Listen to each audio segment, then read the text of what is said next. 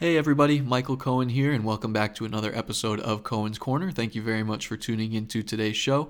As always, you can find episodes of this podcast available on iTunes, SoundCloud, Stitcher, Google Play, Apple Podcasts, Spotify, and just about anywhere else you listen to shows. I've been imploring those of you who are listening on Apple devices to leave us a star rating or a comment in the iTunes or Podcasts app, because all of that helps with exposure and expanding listenership. And I just want to say thank you for those of you who did that in the last week. I noticed an uptick in star ratings, a lot of 5-star ratings, which was great. I really appreciate it.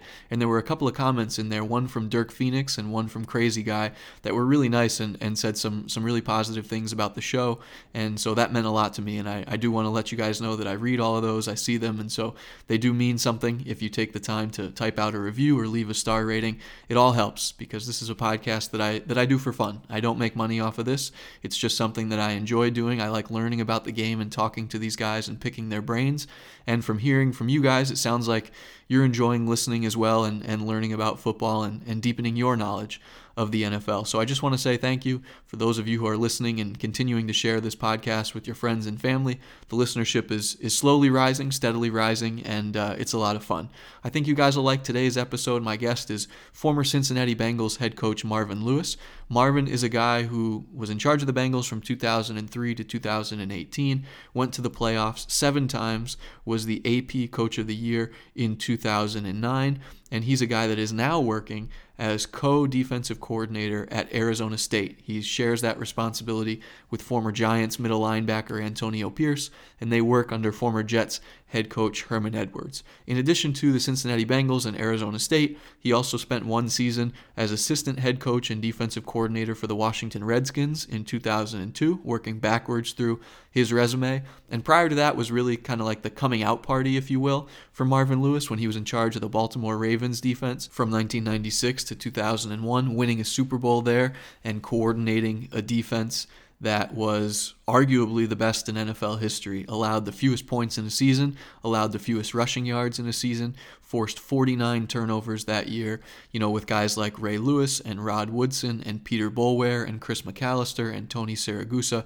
just tremendous players top to bottom, and that was Marvin's defense. He was the defensive coordinator there. He broke into the league with the Pittsburgh Steelers as the linebackers coach from 1992 to 1995, working under Bill Cowher. They went to the Super Bowl there in his final season in 95 and lost to the Cowboys, and that's why he was so satisfied to have that redemptive moment with the Ravens a few years later, winning 1 Super Bowl and losing 1 Super Bowl. And so I really think you guys are going to enjoy this show. Marvin had a lot of good anecdotes about what it's like to be a head coach, building a staff, working with players, mentoring guys, and how you accumulate that knowledge as you work your way up through the ranks and then apply it when you're a head coach. So without further ado, here is a conversation with Marvin Lewis. Well, Marvin, thank you very much for taking the time to join me. I know you guys are very busy out there at Arizona State, continuing to run the program and hopefully preparing for a season later this year if everything goes well and life can sort of get back to some semblance of normal here during COVID-19. But I got to ask you, during this interim period, what has it been like to coach and recruit and work with players and work with staff members at a time when everybody is staying at home and everyone has to rely on Zoom meetings? Well, I think, it's new territory for everyone, but I think our guys have done a really good job. They had laid a real good foundation in January as far as the recruiting for 2021 and 22. So we've been able to continue on that path as much as possible. We were very fortunate that we got 7 practices in with our players, so we've been able to go back and review those virtually through the different meeting formats that we've used, and a chance to go back in and kind of hone on and lay the foundation for our offense and defense for the 2020 season. What has it been like to jump back into the college ranks? Of course, you began your career, coaching at that level after playing at that level as well, and now you get a chance to not only work back in the college game, but also on a staff that has so much NFL experience up and down the roster, whether it's you or Herm or Antonio or Sean Slocum or Kevin Mawai. There's guys up and down that roster. So what is it like to have kind of that NFL feel in college? Well, it's good. That's really the format and the part of the program here is is to really be able to train these players, to recruit them, the caliber of player that you can recruit to Arizona State, and the opportunity they have of getting a great education, and then be talented enough to have the opportunity to go play in the National Football League when they're done here. So that's part of the plan, the vision of Coach Edwards and the athletic director Ray Anderson. And that was my role a year ago, is to continue to try to aid the coaches and supporting them and the players in that process. And now kind of taking over for this season as defensive coordinator and installing the defense. It's been fun. It was a lot of fun to be out there at practice. I can tell you that last season I missed coaching. You don't know until you don't have it. Right. And not being able to coach on the field last year, I really did miss coaching.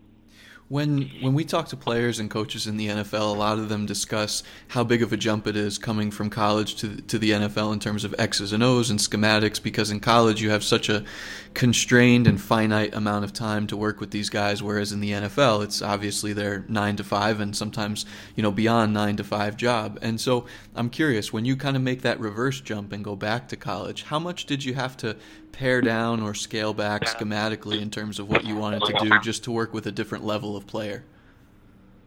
Yeah, it was beneficial being here last season and seeing how things were done. I think that would have been very difficult had I not. And you're very limited on time in college football. You can see why the programs that are perennially successful at the top, why they are. They're able to do that and balance that, judge that. They've done a nice job of that. So, and you must, we really have to be fundamentally sound and do the things we do well, and really be able to go out and apply it to the opponent. And you're really trying to teach the guys to do it that way. What do you remember about your own jump into the NFL as a coach? Coming from Idaho State, you then coached at 3 other programs after that before making the jump into the NFL as an assistant with the Pittsburgh Steelers. You get there at the same time Bill Cowher does in his first season. So what was it like to make that jump, and sort of what was your big break to get into the NFL for the first time? Well, I think the biggest thing was, I guess the association is Bill and I played high school football in the same conference, and we met at a football camp probably back in 1973. Wow. Summer of 73. So the meeting Bill, and then later on, obviously, he goes on to North Carolina State, and then gets in the NFL, and ironically ends up coaching for Marty Schottenheimer, playing for Marty, and Marty hires him as a coach, who I grew up in the same town with Marty. So I had that association all the time in my background, and so it was kind of the opportunity to know both people. And I got into coaching, and when I would come home for Christmas break, if it were for the Rooney family with the Steelers and Tony Dungy and Tom Moore and Dick Haley that would take care of me there in Pittsburgh, as well as Coach Schottenheimer and his staff with the Browns, which Bill was on, and Marty's brother Kurt. And I would watch tape and spend time learning from those guys as much as I could. Every break I got and every opportunity I got to come home. That first staff that you were part of in Pittsburgh was pretty special because there was such a heavy defensive flavor on the staff, and then also just a group of guys that went on to have a lot of individual success as head coaches in their own right later in their careers. Obviously, Bill stayed in Pittsburgh and won a Super Bowl, but then Dom Capers is the defensive coordinator who went on to be a head coach multiple times. You had experience there, and then, of course, spent so much time as head coach of the Bengals, and then Dick LeBeau as well on the back end. What was it like to be part of that group and learn sort of the zone blitz and fire zone and all of that stuff that was kind of, in vogue and taking the league by storm at that time? Yeah, it really was. I was blessed. I can literally remember I was coaching at University of Pittsburgh, and I got the opportunity when Bill became the head coach, and actually 2 opportunities in the NFL at that point, one with George Seifert and the 49ers and one with Bill there in Pittsburgh. And so obviously I chose to stay in Pittsburgh and stay home, and it was great for my kids and family to be again around their grandparents for another 4 seasons there with Bill. But it was tremendous. First I remember telling my mother when we go to the combine, and I'm coaching with Steve Furness, who I remember when he played for the Steelers is kind of the 5th guy in that front 4. And then I remember telling my parents that I'm gonna be coaching with Dick LeBeau, and I had Dick's trading card. So that's awesome. It was really pretty cool with Dick and then Dom Capers, and obviously the knowledge and everything that I was able to take from those men and use in my career. So I was blessed to be part of that staff. I had Dave McGinnis on one of the earlier podcasts, and he broke into the league with the Bears, in the mid-'80s, and the very first player he ever coached as linebackers coach in the NFL was Mike Singletary. And so you had the opportunity in 92, 93, and then onward to coach guys like Kevin Green, to coach guys like Greg Lloyd, guys that were perennial Pro Bowlers, perennial All-Pros. What was that like being a young coach working with guys that were already at the top of their game and at the highest level of the league? Well, they called me college coach, and they took me through my paces every single day. I will tell you, the first training camp, because Hardy Nickerson was still there as part of it. Hardy leaving then after the '92 season to be part of the first free agency period, but every single day they took me to my paces. Brian Hinkle, I think I was 32 or 33, and I was a year older at the time, was one of the linebackers as well. And Greg had really never been a starting player. And so it was challenging because every day, and I finally had to say, look, I may be young, but I've been in coaching for a while, and I wasn't born last night. So how about we get on the same page and get this stuff done?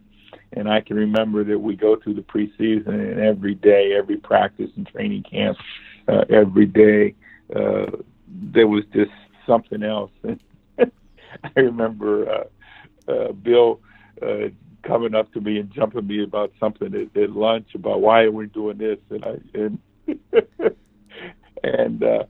I walked away, went into my room, and slammed the door, and the door slammed. Bill came knocking on the door. He said, "Hey, did you slam the door?" I thought, "Oh, it must have been just the wind, coach."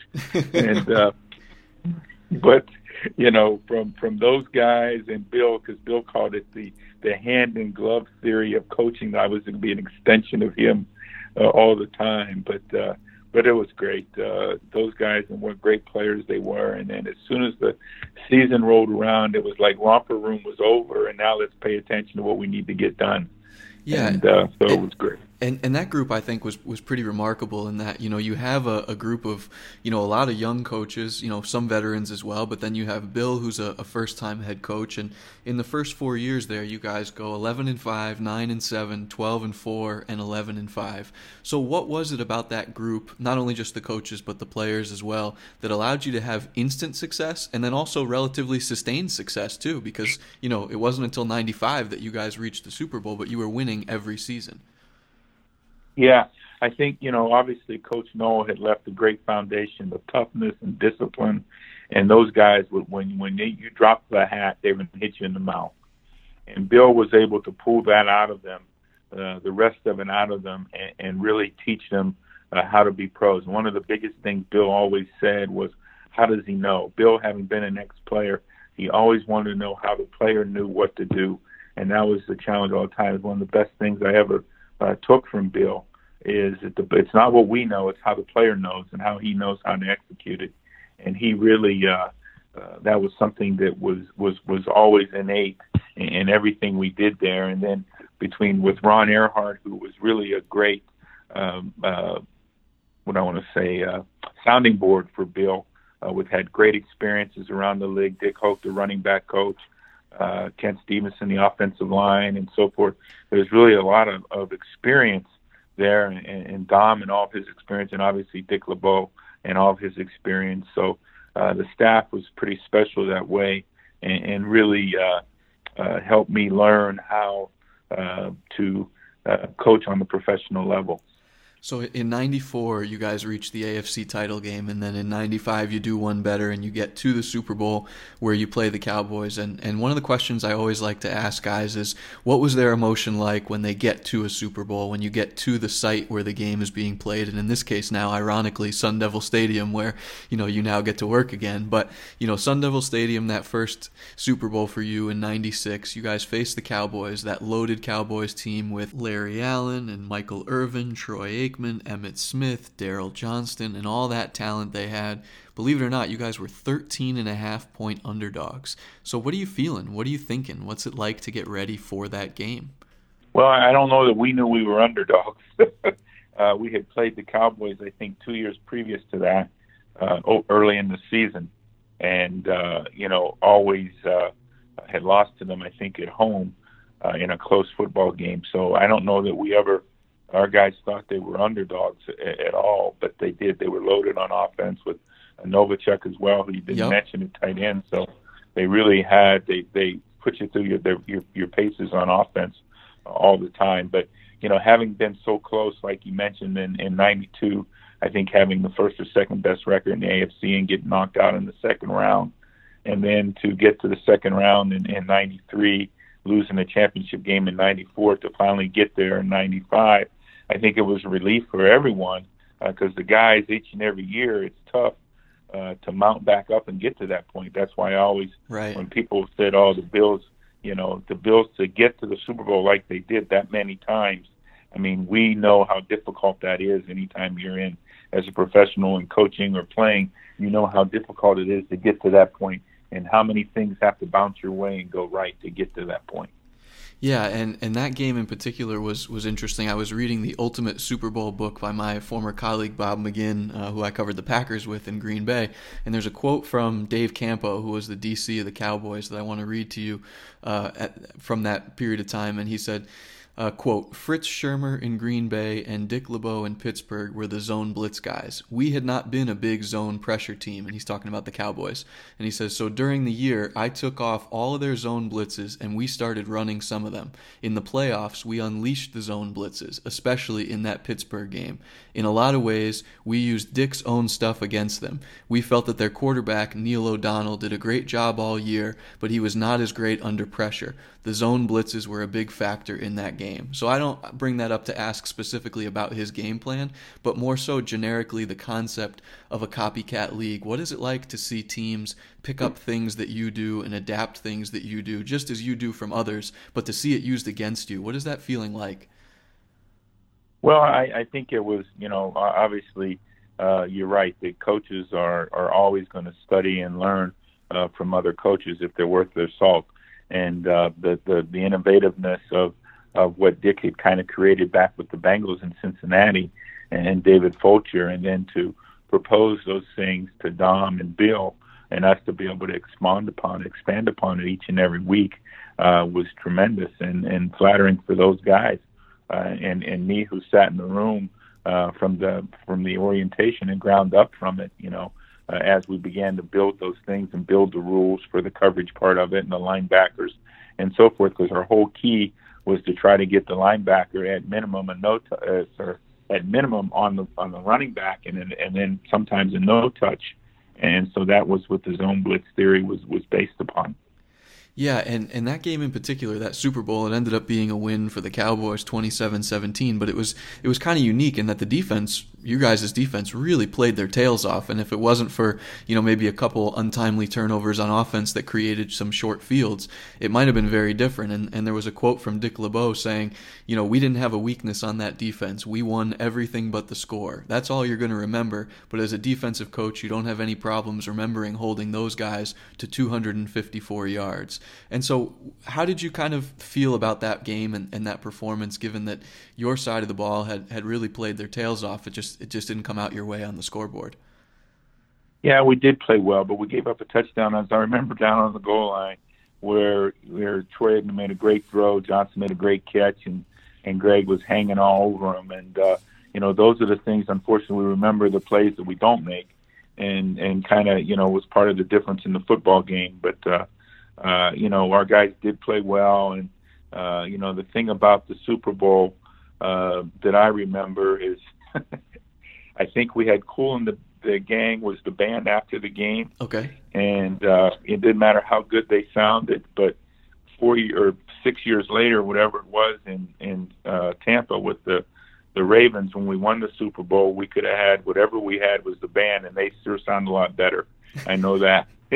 Yeah, I can understand that for sure. Guys, drum and bugle corps, because when you lose, it's still, you still fall off that cliff when you don't win. Did you have I'm sorry. Go ahead. No, I just in the cliff. The longer you go, the higher it gets. Yeah, I remember, talking to guys that have either won and lost a Super Bowl, and there's kind of a hangover in both dimensions, whether you win or lose, but certainly being on the losing side is a bit tougher. And fortunately, as you mentioned, you had that opportunity with Baltimore a few years later to redeem yourself, and we'll get to that in a second. But I wanted to ask you, did you have a sense at that point in time that you were being considered or ready for or in the hunt for coordinator jobs after, a handful of really successful seasons in Pittsburgh? Well, I ironically, when Tony Dungy was going to become the coach of the Bucs, he had reached out, possibly for the opportunity there with him, and we had discussed it a couple of times, and then he ended up being able to get Monty Kiffin out of his contract and hired Monty. So I did have, a couple, at least opportunities that came from, I guess just being there in Pittsburgh with everybody. And one of my favorite coaches to ask guys is when they do get to lead an offense or a defense for the first time and they get to install it their way and build game plans of their own mindset. What were some of the things that you thought about or elements that you wanted to put together when you get to Baltimore in '96 and you're the defensive coordinator for the first time in your career? Well, it was was a lot more than I knew. We always think we're ready, and we learned so much that first year.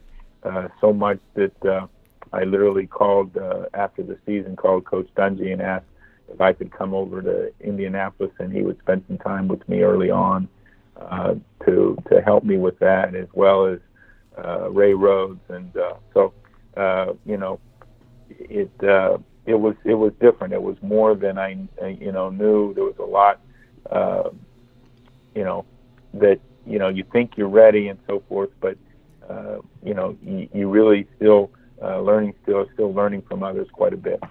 I remember when I was in Green Bay covering the Packers, Edgar Bennett told me that he used to kind of have this little thing in his glove compartment of his car because he might be driving sometimes and there would be a moment where a play or an idea or a concept would hit him, and so he would pull over to the side of the road and scribble some things down on a napkin or a notebook in his glove compartment, and then eventually he would add them to kind of this binder or this larger group of ideas and things that was going to be his offense if he ever got a chance to be a coordinator or a head coach. Did you find yourself stowing things away and building ideas and concepts of what the Marvin Lewis defense would eventually look like if and when you did end up getting that chance? Well, yeah, there's no question I did. I mean, even when Dom left after the '94 season and the opportunity to visit with Bill regarding the chance to be the coordinator there in Pittsburgh, and he obviously chose Dick LeBeau, which I was very fine with and at the time. So but yeah, you always did. Now ironically, when I leave and go to Baltimore eventually, that that was the last time I coached in a 3-4 defense. Because at that point on, because of the defensive linemen that Coach Belichick had left behind there in Cleveland, we were a 4-3 front and been a 4-3 front the rest of my career since then. How big of a change was that? Was it something that you had to, obviously you've been a football coach a long time, so you know the differences between a 4-3 and a 3-4, but was it something that you did have to research and look into just to kind of understand it at a level where you'd be seeing it every day? Well, yeah, I took similar principles. I was able to merge the things that they were doing in terminology because we retained the defensive line coach there. That Coach Belichick had, Jacob Burning, and so we kept a lot of the front terminology and so forth for the players to be the same, and then used the terminology and terms that we used in Pittsburgh for the perimeter part and the coverages. So we're able to merge the things together and build everything from the ground up. As a coordinator, to be coming into a situation with a new team and a new defense, I had to imagine that it was probably, I don't know if luxury is the right word, but maybe blessing is a better word, to have a situation where in the very first round of your very first draft, they select a guy named Ray Lewis who can just play a little bit of football, as it turns out. And so what was that like to be able to secure a talent like that? And what did you remember about watching tape of him coming out of Miami that year in '96? Well, ironically, I was in Pittsburgh when we left to go to the Combine, and I would always try to preview some of the players before I did that. And I watched about 4 or 5 plays of this guy from Miami, shut off the tape, went and got Dick LeBeau and said, "You got to see this guy." And brought Dick in my office, showed Dick. And then when I went over to Indianapolis, there was the formatting of things was a little different than it is now. But so during the weigh-in part, as he was waiting on the wall, I went over, and he would always try and get phone numbers and so forth from the guys. Well, when I got to Ray, I introduced myself and told him I was the linebacker coach of the Steelers. And he was a hell of a player, and I just wanted to wish him the best of luck in his career, because I knew I would never get close to him at that point. So, and ironically, 2 weeks later, whatever it was, 10 days later, I was, now on the way to Cleveland Baltimore by way of Cleveland to be the coordinator, and we drafted Ray with the 26th pick. Was that a situation where you're just hoping he's there at 26? Well, there's no question we hoped that he was there. And, I always teased Michael Barrow and Jesse Armstead led me to believe that Ray Lewis could be as good as he was. Because early on when I was an NFL coach and evaluating those guys, I probably thought I graded them probably a little lower than I should have, and they became great pros. So when I saw Ray coming out of the same system, I knew undoubtedly that he would be a fine NFL player. One of the things that media members and fans talk about a lot is the relationship between an offensive coordinator or head coach, whoever's calling the plays on the offensive side, and the quarterback, and how in sync they have to be. I was wondering if you could provide maybe some perspective of what the relationship is like between a defensive coordinator or a defensive head coach, if he's calling the plays, and the middle backer or whoever's wearing the green dot in the headset and doing the communication. How important is that, and in what ways did you and Ray need to make sure that you were always on the same page?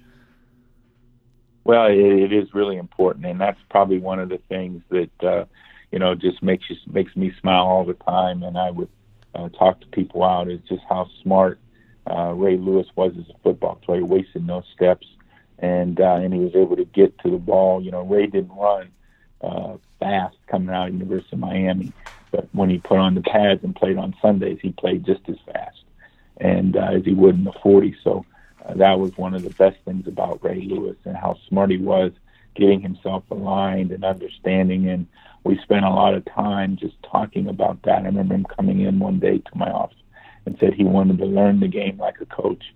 And he meant it, and he did that.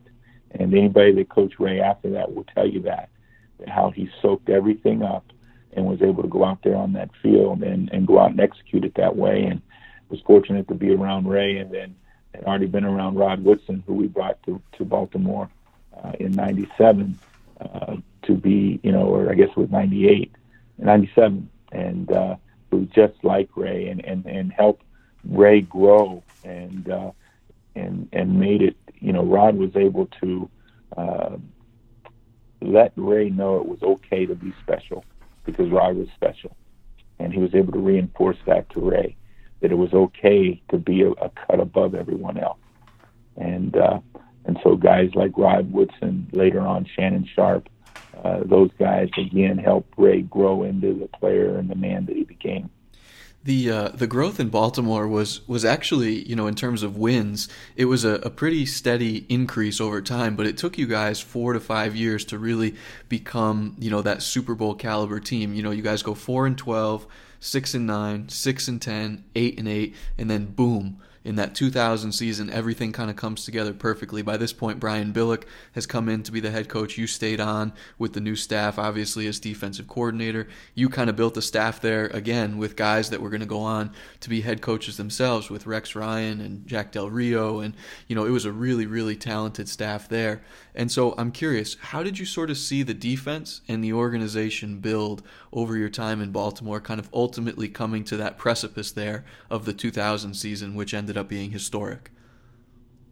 Well, it was kind of like the Zenith. We kind of built it from the ashes. And, those players who deserve the credit, the guys that were there, like the Rob Burnett's, you mentioned Ray and so forth, that were there from the beginning, the onset of things when the team moved. So, but we did. It was time after time. We got better as time went on, and really did a good job of building the guys from the ground up. And then when Brian actually became the head coach and actually rehired me as coordinator, and really taught me how to be more efficient and effective in my own job, and then challenged the players to be the very, very best.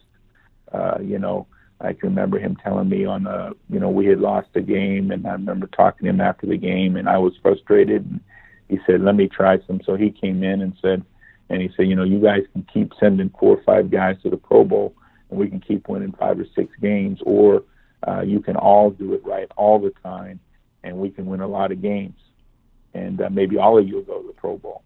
And and it was good coming from someone who had we had played the Vikings the year before when Brian was there, and so his observation of them that they would just play good enough and then screw it up and lose the game. So coming from a different voice was great. Yeah, and by the time you get to that 2000 season, you've started adding some really key pieces at different levels of the defense. Of course, you have Ray, you've got Peter Boulware, you've got Sharper, but then you started adding some guys up front like Sam Adams and Tony Siragusa. You get Chris McAllister, who I know, talking to DB's coaches over the years, people have spoken very highly of him and his ability to press in certain situations and some of the things that he could do. So you come into that 2000 season, again, coming off a year where you go 8-8. Did you have any idea that was about to be arguably the best defense in NFL history? Well, we really thought we had made a lot of strides, and we really spent that off season and studied who were the people at the top of the NFL charts, and I think we had given up 26 touchdowns in '99, and we were giving up certain things. So we copied and stole from the Bucs, and we took how they played at certain coverage in the red zone, and that really was the difference in, I think, our season and why we became such an effective football team on defense there. But again, the players, they absorbed it. They really did understand it. They were so doggone smart with Siragusa and the other guy, Dwayne Starks, we drafted in '98, Chris in '99, which enabled us to move Rod Woodson to safety. And we just really had a lot of smart players at key positions who really understood the opponent when we went out on the field all the time. The numbers that season, I'm sure people have told them to you and recited them 1,000 times, but for those who don't know, give up the fewest points in NFL history that year in a 16-game season with 165 to eclipse the '86 Bears, not just by a little bit, but by 22 points, which is, astounding. The fewest rushing yards ever with 970 and 49 turnovers forced that season. 3 shutouts in the first 5 games alone. I guess, in a sport where so much is predicated on staying level-headed week to week, and coaches say all the time, don't get too high with the highs, don't get too low with the lows. I mean, what was it like, though, to go week to week knowing that teams just basically couldn't score on you in any way? I mean, was the confidence at an all-time high for your players? Well, our guys were very, very confident, and they took offense if the team did score. And they were very prideful of that, and it actually became such a kind of a game for Shannon Sharpe all the time, and he spoke a lot about it on the other side. But our guys were prideful. They were so smart. They took pride in not letting the other team score. And during that season, we went through the 5-game stretch where we didn't score a touchdown on offense, and we won 3 of those games. And the only thing I could challenge our guys to do is the other team was keeping us from scoring a touchdown. So we needed to do better if we wanted to win, and they took that challenge. So they were very, very good at it. There was a book written about the 2011 Jets season where a writer had behind-the-scenes access to the entire year when Rex Ryan was head coach there. And those defenses were, very, very good in their own right. And the reason I bring it up is because those seasons were when the Jets really struggled on offense, but their defense kind of willed them almost to back-to-back AFC title games. And so there were passages in that book where some of the defensive coaches or defensive players talked about how uneven some of the training camp practices were, or some of the practices during the regular season, because the offense just lagged behind in certain areas and simply couldn't get a lot done against the defense. And so there were times where coaches and players often, felt bad sometimes for guys on the other side because they were just getting frustrated, being stymied every single day in practice. What was it like for your defense to go against an offense that did have its challenges that season, and was it very one-sided in practice at times? Well, I don't know that it was. I thought that our guys on offense, the one thing they did is they were able to run the football effectively with Ben Coates and Sam Gass. We added some guys, some pros, that really helped us do things and make first downs. And to the credit of the offense, they didn't turn the ball over and put us in perilous situations all the time in games. They maybe didn't score as much as they wanted all the time, but they were able to run the football effectively with Jamal Lewis and Priest Holmes and score when we needed to. And so I don't remember that it was lopsided, and part of the football team is we don't play those guys with the same color helmets. Right. We got to get ready to play the opponents. Now, the playoff run, I think, was truly spectacular because in, the span of 3-4 games there, you allow 23 points, 1 offensive touchdown, and an opposing passer rating of 33.4, which to me is almost unfathomable now, considering how much of a passing league it's become in the 20 years since that game. And it's crazy to think that was 20 years ago. But going into that Super Bowl against the Giants, you'd been in the Super Bowl before, you'd been on the wrong end, unfortunately. What were you feeling this time, both in terms of your confidence level as a group, and then also just as a coach being able to go through it the second time? Did you feel anything different the second time around? Well, I really felt like our guys had a great, really prepared well all the time, like I said, for the opponents, and they were very, very confident. And by the time we got to Tampa, we had been driving on a bus to go downtown in Baltimore and practice because our practice fields were frozen out at the facility. And so when we got to Florida with the warm weather and everything, Brian saying, we're going to have to cut things back and slow these guys down before they kill one another.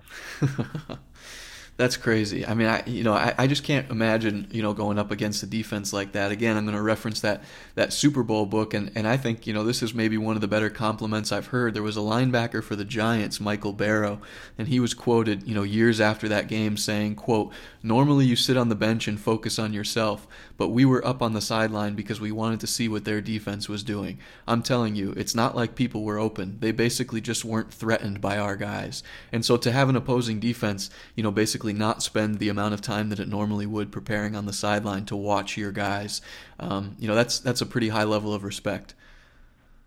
Yeah, it is. I mean, our guys were prepared, and they played very, very well, and they went out and executed it. There was a quote from another guy. I think it was maybe Dwayne Starks. I don't have it quite in front of me, but one of your players had said that after the first couple of series, they knew the Giants weren't going to score, or weren't going to score nearly enough to make it happen. When did you get an idea? I mean, I know coaches worry until the clock officially says 0, but did you have an idea that game was yours pretty quickly? Yeah, Dwayne intercepts the ball and takes it back for a touchdown, and he. They ran the play, the formation, the setup, just like we had practiced, and he winked at Rod and signaled Rod that he was going to jump inside and make sure Rod was over the top. So those things, he did a great job with that play, and that's how they played, the entire game. Yeah, it was a remarkable win in terms of, just how lopsided it was. 34-7, you get your first ring for a guy being so young and then, getting a chance to win a Super Bowl at such a young age. How did it feel?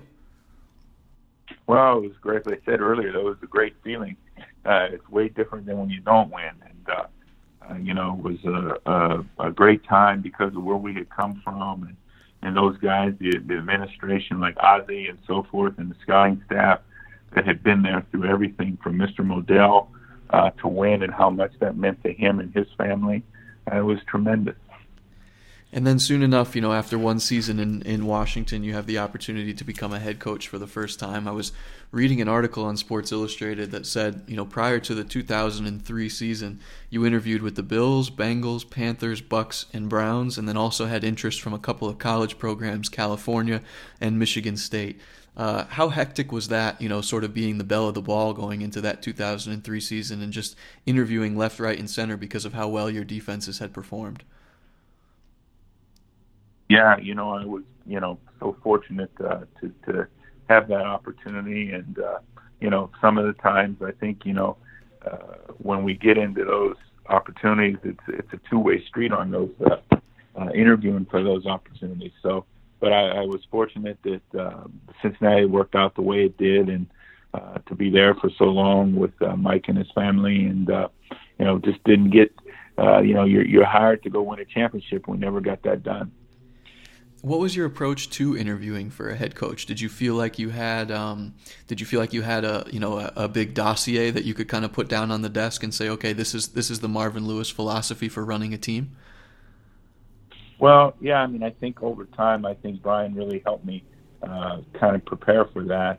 Even after the 99 season, I interviewed with Mr. Kraft and Jonathan Kraft up in New England before Bill got the job. And I think from that point on, it became something I was more serious about, that I knew about, that I really didn't even think about, hadn't thought about beforehand.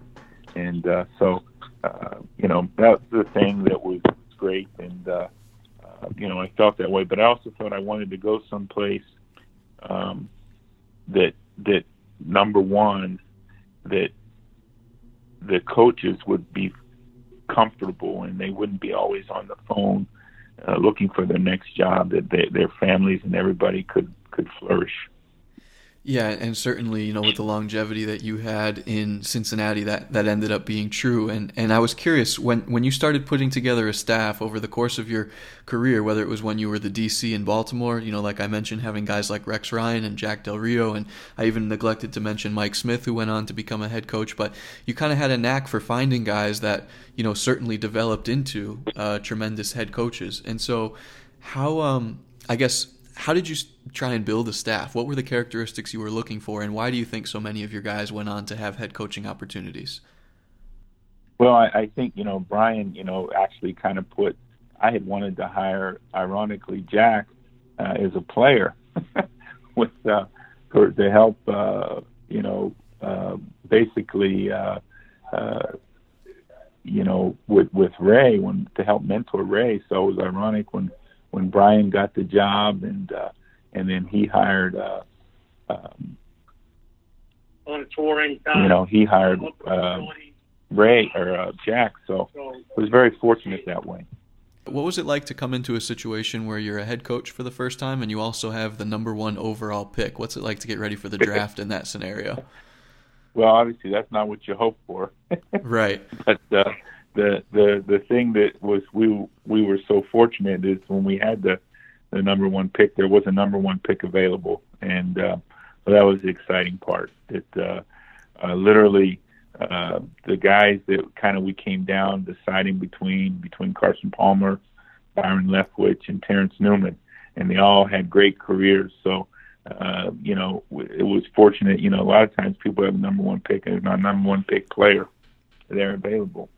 And, we felt there was, and Carson visited the weekend before the draft, and I can remember walking. We had a mini camp so I could see the team, and after the first practice on Friday, then Saturday, we were walking across the field, and I told Carson, you're going to be our pick.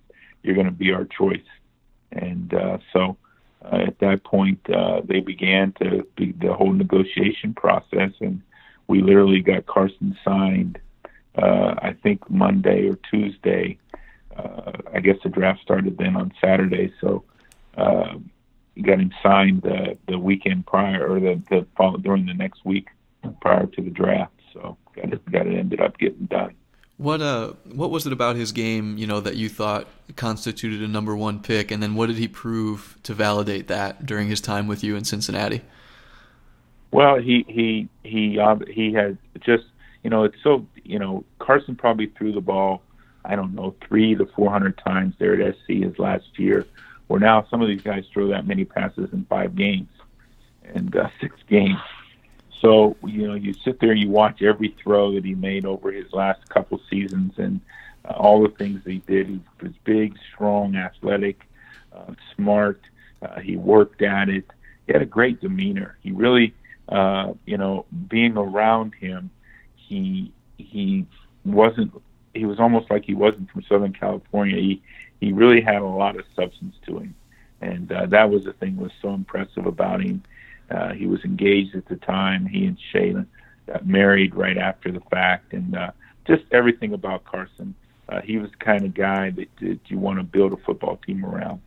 How did you find yourself sort of splitting your time in this first run at being a head coach? Did you find yourself gravitating toward defense, which was your bread and butter, or did you try and compensate by spending more time with the offense, or did you kind of see how it went week to week? I always felt like I could kind of understand what the defense was doing, but so I tried to spend more time literally with the offense to try to learn that as much as I could. And then I think by the second year I was back on defense more. So, but initially with the offense, literally. And as you're going through that, and you're not necessarily, the guy where you're in 100% of the meetings and everything. Are you the type of person where you would be anxious or nervous about, not being able to be there all the time?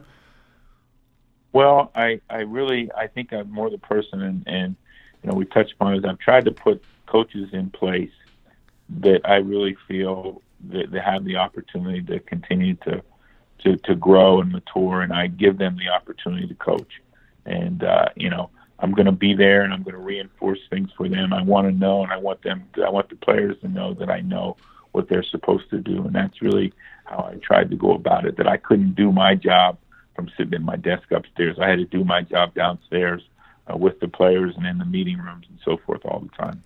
Two guys that you hired that had a lot of success for you and then also went on to have success and, still are having success on their own were Leslie Frazier and Mike Zimmer. And so I'm curious, what were the qualities that attracted you to those two guys and what makes them successful defensive coaches in this league? Well, I think both guys have, really understand the fundamentals of what they want. And they're both fundamentally sound. They're smart. They work real hard at their job, and they're able to help communicate to the players. And, the players can go out and execute the things they want to see them do play after play. When you guys started having the success that you did there, going to the playoffs, for 5 straight years when Andy comes in and also, going to the playoffs with Carson there, I guess, what was it like to see the city kind of rejuvenated after a stretch of time where they hadn't necessarily had success? I was reading a stat that said of the 7 times that you went to the playoffs, that was as many as the organization had in the prior 35 seasons combined. So being in the city and being around the people, did you get the sense that it was reinvigorated? Well, there's no question it was in 2005 when we won the division and got the opportunity to go to the playoffs. That it was just a huge deal, and to host the playoff game at home in 2005 like we did. And but yeah, it was huge, and the city of Cincinnati deserved an opportunity to do that. How did the 2009 season unfold in your eyes, and what did it mean to you to win AP Coach of the Year that season? Well, I think it was, after 2005, then we kind of 6 and 7, we kind of went back to average, and then really dropped off a little bit that in 2008 and didn't get off to a very good start. Carson got hurt, and so I wasn't smart enough to change everything we're doing when Ryan Fitzpatrick was our quarterback. That's one of the things you learn in hindsight. We just kept thinking Carson was going to come back, and we should have just changed everything to utilize Ryan's skills better. But so in 2009, we really made a kind of a reconstituted effort to run the football, to play great defense, and our guys really, accepted that challenge and did a great job of doing that with Ced Benson. There was a lot of, off the field things that went on that season that you navigated and guided the team through, from, some personal tragedies to just, some natural disaster events that went on. And I guess, can you give, listeners an idea of what it's like to be, a guy that certainly is focused on winning every Sunday, but, it's easy to forget that there are people in that building, and that these athletes that make millions of dollars, they're dealing with some of the same feelings and emotions that all of us deal with in difficult times. So what is the balancing act like of being there for your players and your coaches as a human and as a friend, and then also, making sure that you're still going out there X's and O's wise to do everything you can to win every Sunday? Yeah, it is. You go through those things, and we went through. We lose a very a heartbreaking game, the first game of the season, and to Denver. We come back and win at Pittsburgh, or win against Pittsburgh, and so forth. And then, unfortunately, Mike Zimmer's wife Vicky passes away very suddenly, and we have to deal with that tragedy on our way to play Baltimore, and on the road, and come back. And Mike has Vicky's funeral on Tuesday after the game, and the win versus Baltimore. And later in the season, Chris Henry, we put him on IR, and unfortunately he's killed in a tragic accident. And so the next thing you know, we're taking the football team on a Tuesday to New Orleans for his funeral. So we went through a lot of ups and downs that season, and were able to win the division again. And but our guys just really kind of grew together, and were very resourceful, and kind of relied on each other. And that's what football teams are good. But by the time we got into the playoffs there at the end, we were a little bit beat up and sore and tired, and didn't fare very well against the Jets, playing them 2 weeks in a row. In a season like that, it certainly wasn't a Super Bowl victory, but it was a successful year. You mentioned there's a division title, there's a playoff experience, a playoff berth, and all those types of things. Do you find a year like that where, the team rallies around itself and comes together and fights through all different kinds of adversity? Is that still a rewarding season and a rewarding feeling for a coach and a group of guys? Well, I think, you really have to relish, I think, every opportunity you do to win games. And when you have success, you really, you can't shortchange it, because it is hard. And, not everyone every year makes the playoffs. And certainly, I think we went undefeated in the division that year, which was hadn't been done, I think, in the AFC North at that point. And so that was a big thing. And so some of the things accomplished that year, and to come back and build back and deal with the inner tragedies that we have, and that we had to deal with that season. I understand. It's one of those things where sometimes, the Super Bowl is always the ultimate goal, but sometimes there's other things that constitute success along the way. One of the things I've been doing on this podcast, and we'll kind of wrap up with this, is I've been asking coaches about maybe 2 or 3 of the real elite guys that they had an opportunity to coach over the years, and asking them to sort of expand upon a little bit about what made that guy special beyond the stats and beyond what we saw on television. And the first guy I want to ask you about is Chad Johnson, or Chad Ochocinco, because I saw a quote about a week and a half ago from Darrelle Revis saying that he thinks Chad Johnson had the best footwork of any receiver that he ever played against. And so I was wondering if you could expand a little bit about what made Chad a special and elite level player. Well, I think, Chad had tremendous quickness, his ability to get in and out of breaks and cuts, and then his catch radius was just tremendous. And that way made him such an effective player.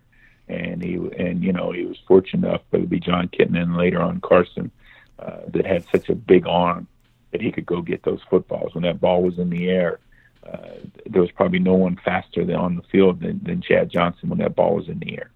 What was it like to kind of manage, some of the things that go along with a big personality wide receiver? Well, those things came later in his career.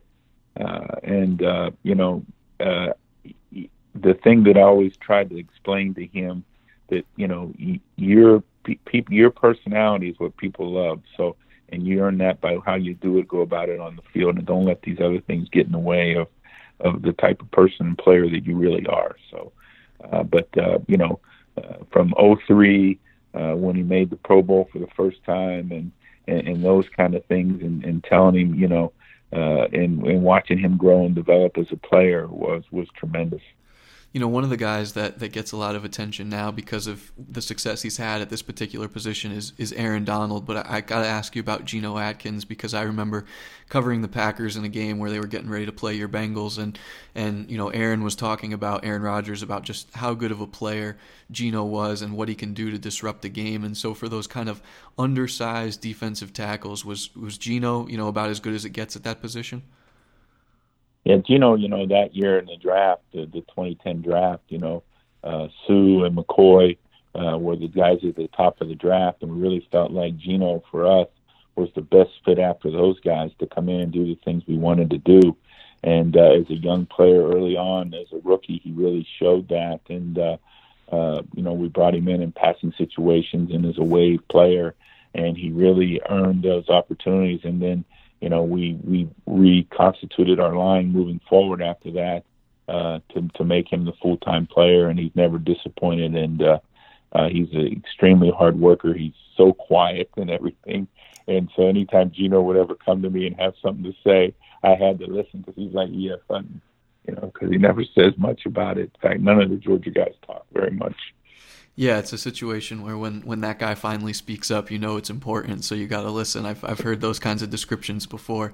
And then the last question I have is who's a guy that you coached? Doesn't have to be a star player, doesn't even have to be one of the better contributors, but somebody who you really enjoyed having the opportunity to be around, whether because of work ethic or traits or what they offered to a team. Any kind of unsung guys that you've always really valued in your career? Well, gosh, I just think so many. I mean, my term for those guys were kind of nuts and bolts guys, that they make your football team better day in and day out. And gosh, I coached a slew of them, and like Jerry Osowski, who's now coaching linebackers in Pittsburgh, just guys that never really achieved the level of Pro Bowl players, but were always there. Reggie Kelly's was our tight end in Cincinnati that we got, and just made our football team tough all the time. And to a guy that got injured, that never got to coach as long and would have had a great career, David Pollock. I really felt like he was going to be a special player, and got injured, and obviously he's done a great job with his career since playing football with college football and what he's done. But David probably one of my all-time favorites, and just as a kid and a young man, you just you hope that your son can grow up and be like him. That's pretty awesome. I didn't know that about David. Obviously I knew he was a special player before the injuries, but when you hear a little bit about the people and the work ethic and the things that go into it, it kind of gives you a different appreciation when you see those guys now. So, Marvin, I really appreciate you taking so much time to chat with me. This was a lot of fun, and obviously we don't know what the season is going to look like in the fall, but hopefully you guys can continue to build what you have going out there at ASU with Herm and the guys, and best of luck this upcoming year. I appreciate it. You're very welcome.